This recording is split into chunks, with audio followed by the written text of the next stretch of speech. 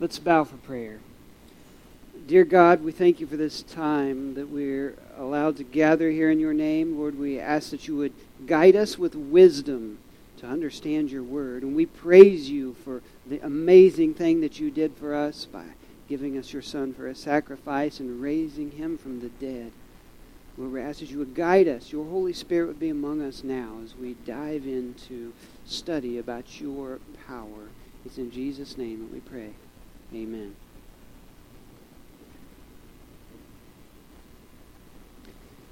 So, Darren, I loved your communion meditation. The scripture actually, I want to read it again. When I heard the first part of your communion meditation, was Jesus a hare? I wondered, where is he going with this? Because I was picturing Jesus as a hair that not growing out the top of my head, but like would be there on a normal person. Jesus is a hare, and then it made sense. Oh, it's Easter, a rabbit. You know, it would seem that the rabbit does get more fame than our Savior does, right? And that's kind of troubling. Nothing wrong with a rabbit. Maybe there is one that lays colored eggs, but nothing wrong with the average rabbit. But our Savior and his power through the resurrection calls for more of our attention than any animal, than anything imaginable. So that's what we're focusing on today. 1 Corinthians chapter 15. Thank you so much, Darren, for reading this. Let's do this again. It says, "Let me now remind you, dear brothers and sisters, of the good news I preached to you before. You welcomed it, and then you still stand firm in it. It is this good news that saves you if you continue to believe the message I told you, unless, of course, you believe something that was never true in the first place. I passed on to you what was the most important and what had also been passed on to me. Christ died for our sins, just as the Scriptures said. He was buried. He was raised from the dead, and on the third day, just as the Scriptures said,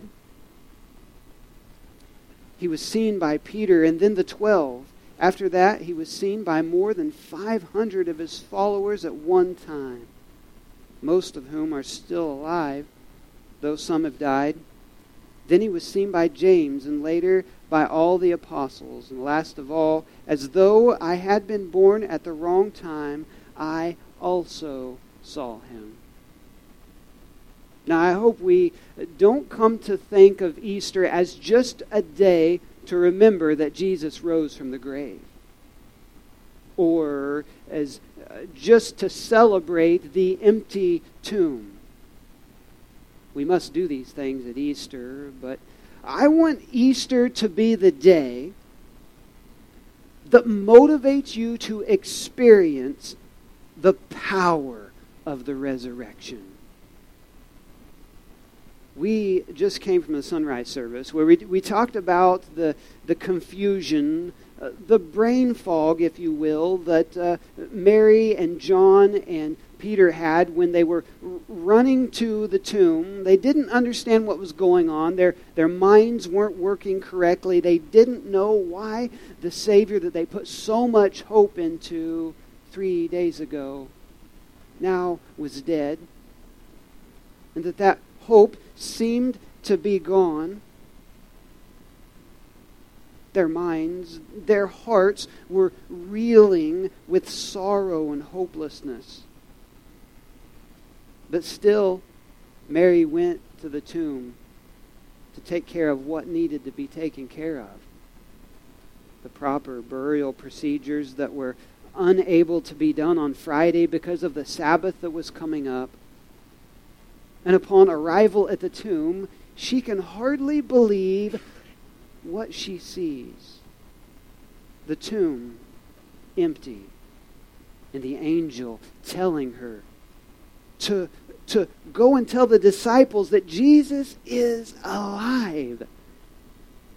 Next, Peter and John, not able to wrap their minds around the whole situation, around her words, they run to the tomb to see for themselves. And it's true. Jesus' dead body is not in the tomb. It's not there. You see, we only have half the story on Good Friday. If you went to Good Friday service, that's only part of it. Jesus was pierced for our rebellion, crushed for our sin, and he was treated harshly and unjustly condemned. Just as Isaiah 53 foretold, he was struck down, he was buried like a criminal, and put in a rich man's tomb. That was Friday. But this is Sunday. This is a new day. Isaiah chapter 53, verse 11. When he sees all that is accomplished by his anguish, he will be satisfied, and because of his experience, my righteous servant will make it possible for many to be counted righteous, for he will bear all of their sins.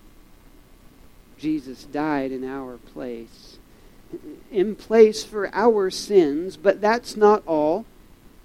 He made it possible for us to be counted as righteous. This is not a balanced equation. It doesn't make sense if you think about it too hard. But if you think of it as an equation, as maybe a math problem, it's really a rather simple one. So I don't know if you guys like to do math, but we're going to do a little bit of math today. This, not an equation, we are going to say the first element of this math problem. Did I spell it right? People plus, oh, by the way, kids, the hardest math problems in school are the story problems, right? The ones with words. So this is a word problem, not a simple number problem. Plus sin. Simple enough, right? And this line right here is equals. That means this. This is the equal sign. People plus sin equals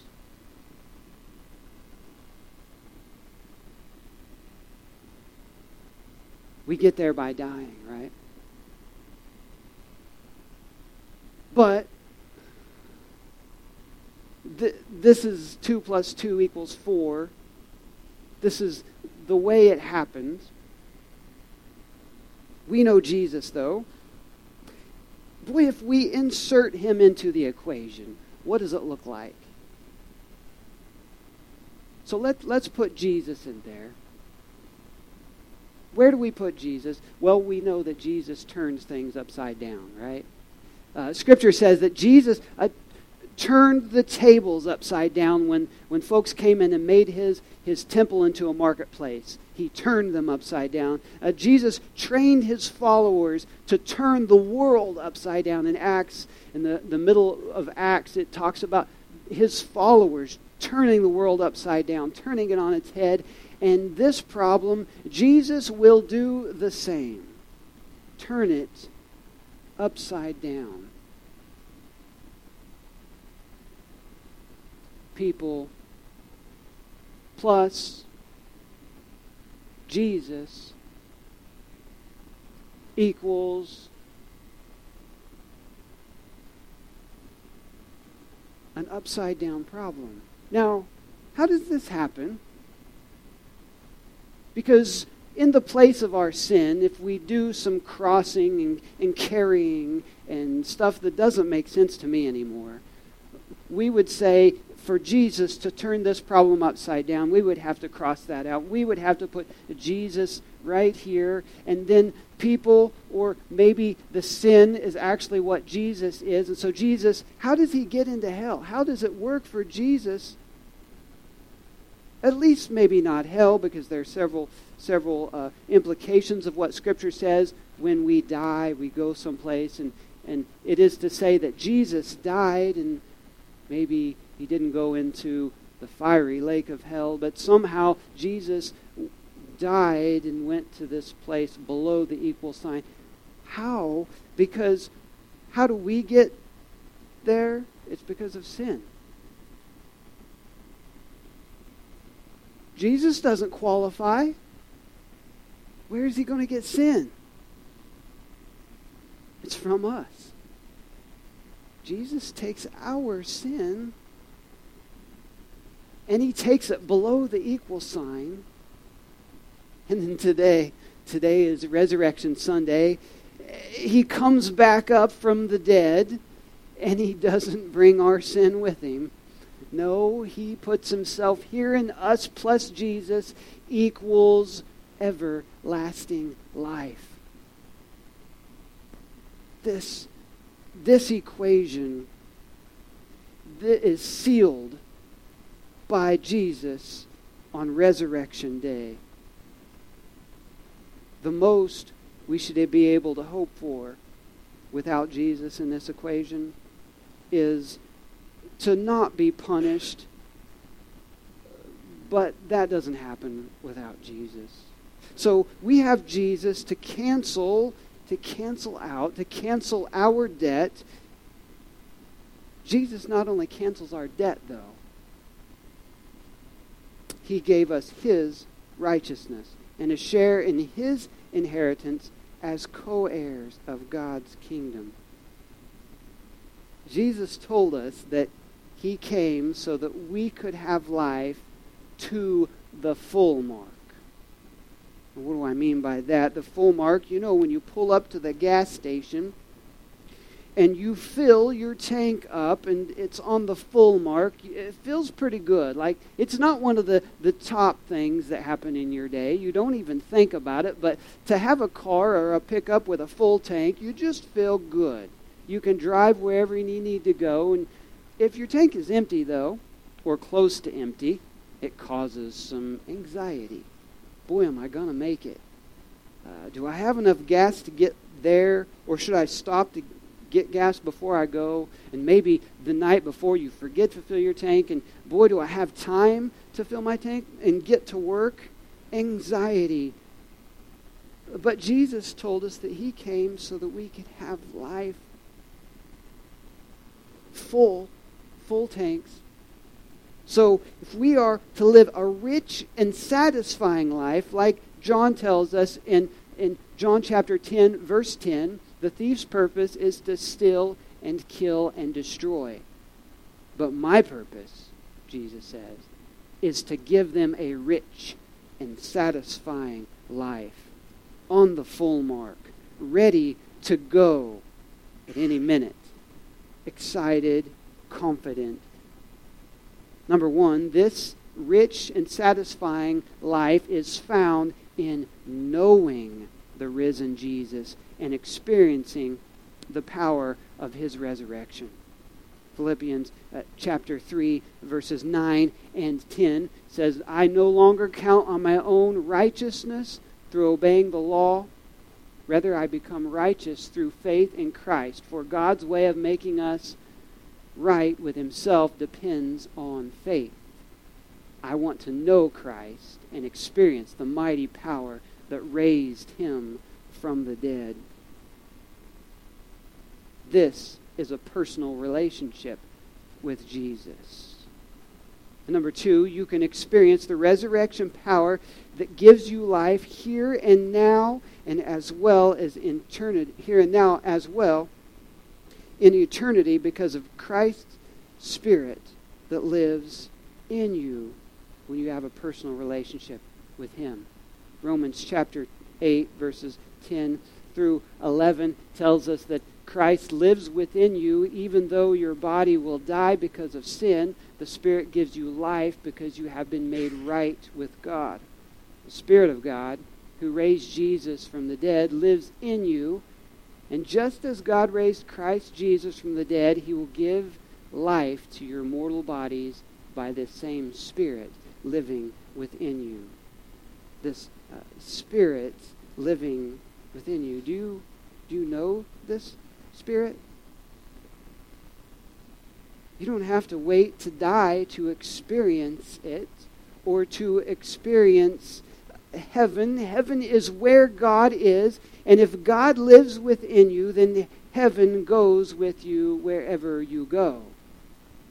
Now, this is not to say that the heaven that we think of after we die is the same thing that is with us every day, but we get a taste of it.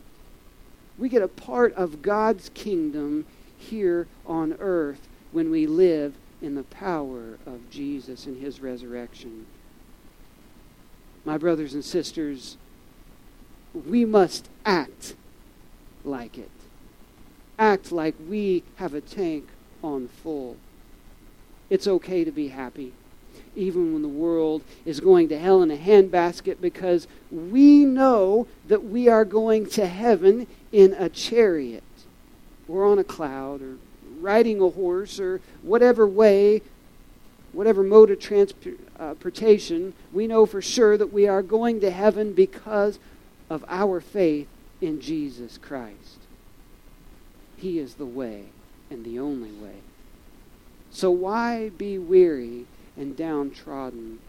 Why be discouraged or depressed? Psalms 42 verse 5 says, "Why am I discouraged? Why is my heart so sad? I will put my hope in God. I will praise him, my Savior." Psalms chapter 103 verses 2 through 4 goes on further and says, "Let all that I am praise the Lord. May I never forget the good things he does for me. He forgives all my sins and heals all my diseases. He redeems me from death and crowns me with love and tender mercies." These three verses provide insight to our trajectory in living the Christian life. First, let all that I am praise the Lord. May I never forget the good. Never forget the good, because Jesus forgives me. Right? And we get diseases and things like that here on this earth, but if we put Jesus first, if we put our faith in him, then Revelation says in heaven there is no sickness, no death, no sorrow, no diseases. He redeems me from death and crowns me with love and tender mercies. A week and a half ago, one of my good brothers among us, woke up in the middle of the night, and nature called, and in the middle of that, standing, he passed out.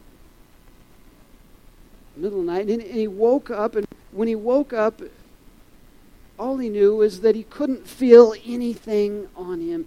He couldn't feel his arms and his legs, and he was just laying there. He thought to himself, Am I dying? He thought, I must be, and he called to his wife, and his wife, she comes, and he says, I think I'm in trouble.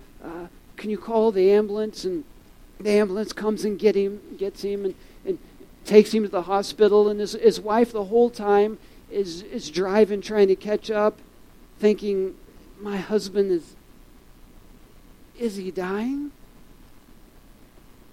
The whole time he's worried about his wife. What is that like? Have you ever experienced that? To feel like, I just might be dying right here. This just might be the last moment that I live here on the earth. Have you thought about what that's like for your loved ones? Now, if you ask this man, he will typically respond, if you ask him how he's doing, he will typically respond, better than I deserve. I love that. He always says, better than I deserve. Man, Danny lives on the full mark. His tank is on the full. He makes a conscious effort to remember the good that God has done for him. And in this way, he lives in the resurrection power that enables him to live his life to the fullest daily. We will be empowered with strength. And we will be able to experience Christ's love and be made complete. Ephesians chapter 3, verse 14 through 21. When I think of all this, I fall to my knees and pray to the Father, the Creator of everything in heaven and on earth. I pray that from His glorious, unlimited resources, He will empower you with inner strength through His Spirit. Then Christ will make His home in your hearts as you trust Him. Your roots will grow down into God's love and keep you strong. And may you have the power to understand all God, as all God's people should, how wide, how long, how high, and how deep His love is. May you experience the love of Christ, though it is too great to understand fully. Then you will be made complete with all the fullness of life and power that comes from God. Now, all glory to God, who is able through His mighty power at work within us to accomplish infinitely more than we might ask or think.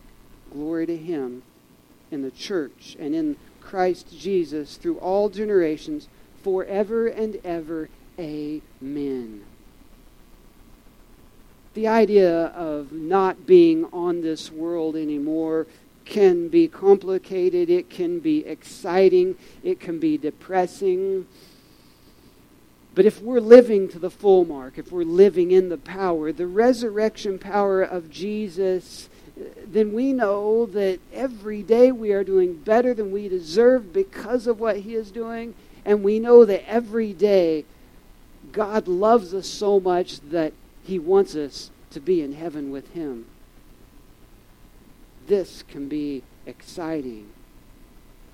With all this empowered strength from Christ's resurrection being made complete, oh, the possibilities, the excitement, the hope that it gives us. So let's be like Mary, Peter, and John and run to see Jesus. Run to the tomb. Are you running to see Jesus? You see, Peter jumped up and John jumped up in response, and they ran, and John outran him. And in first century Palestinian culture, grown men didn't run.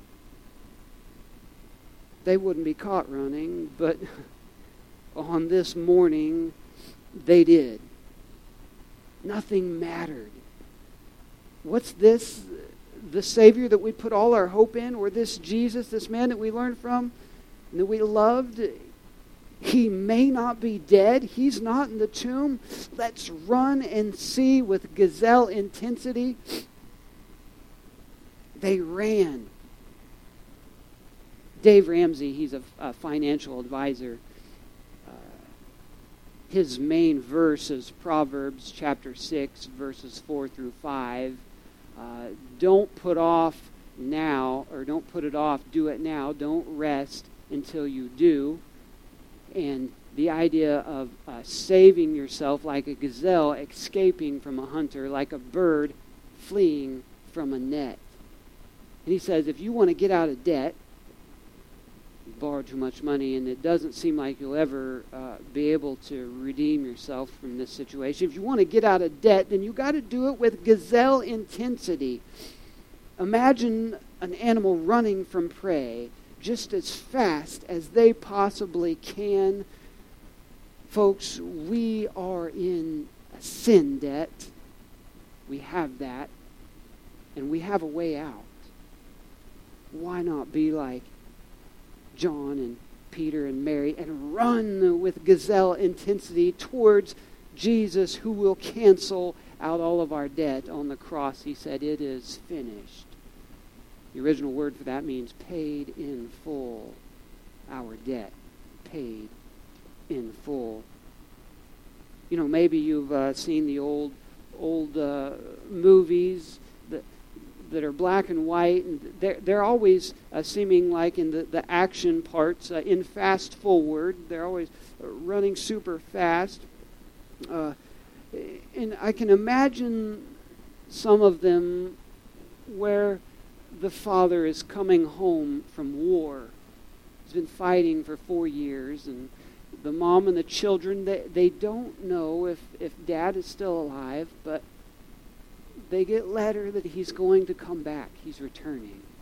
And they wait on the porch until they see him round the corner, and they run to meet him. They run to meet their father, their protector, the one who has given so much care to them. There's so much heart involved in this.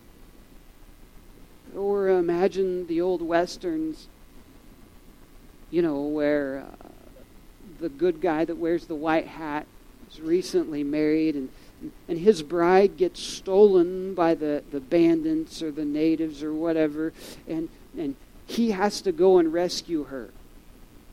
Remember the old movies that are fast forwards? The horse is going 112 miles per hour.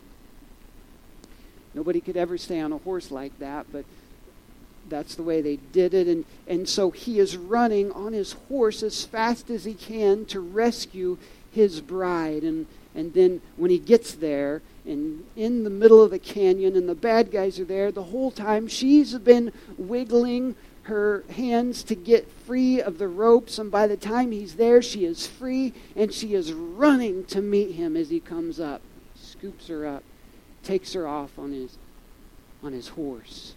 Saves the day, saves his bride.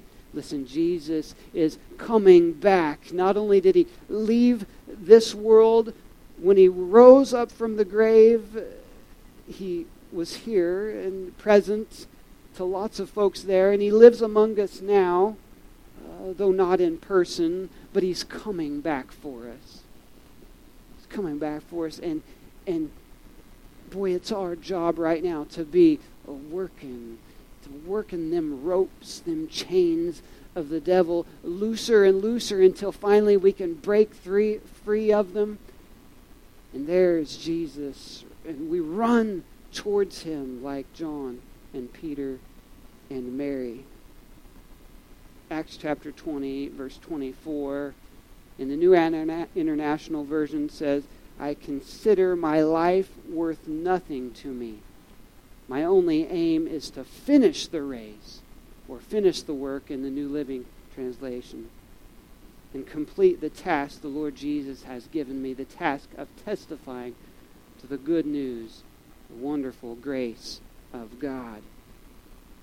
The good news, folks, finishing this work, finishing this race. The good news, folks, is that because of the death and resurrection of Jesus Christ, we get to leave the grave. When you get a chance to leave the grave, boy, why would you want to walk when you could run? Run to that glorious day.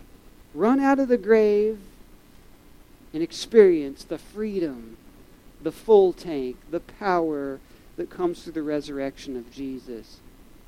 As we run toward Jesus, the accounting, the figuring of the math problem starts to take place, and we go from sinner to saint, from convicted and condemned to freed and righteous, from darkness of night in the grave to his glorious light for the rest of our days.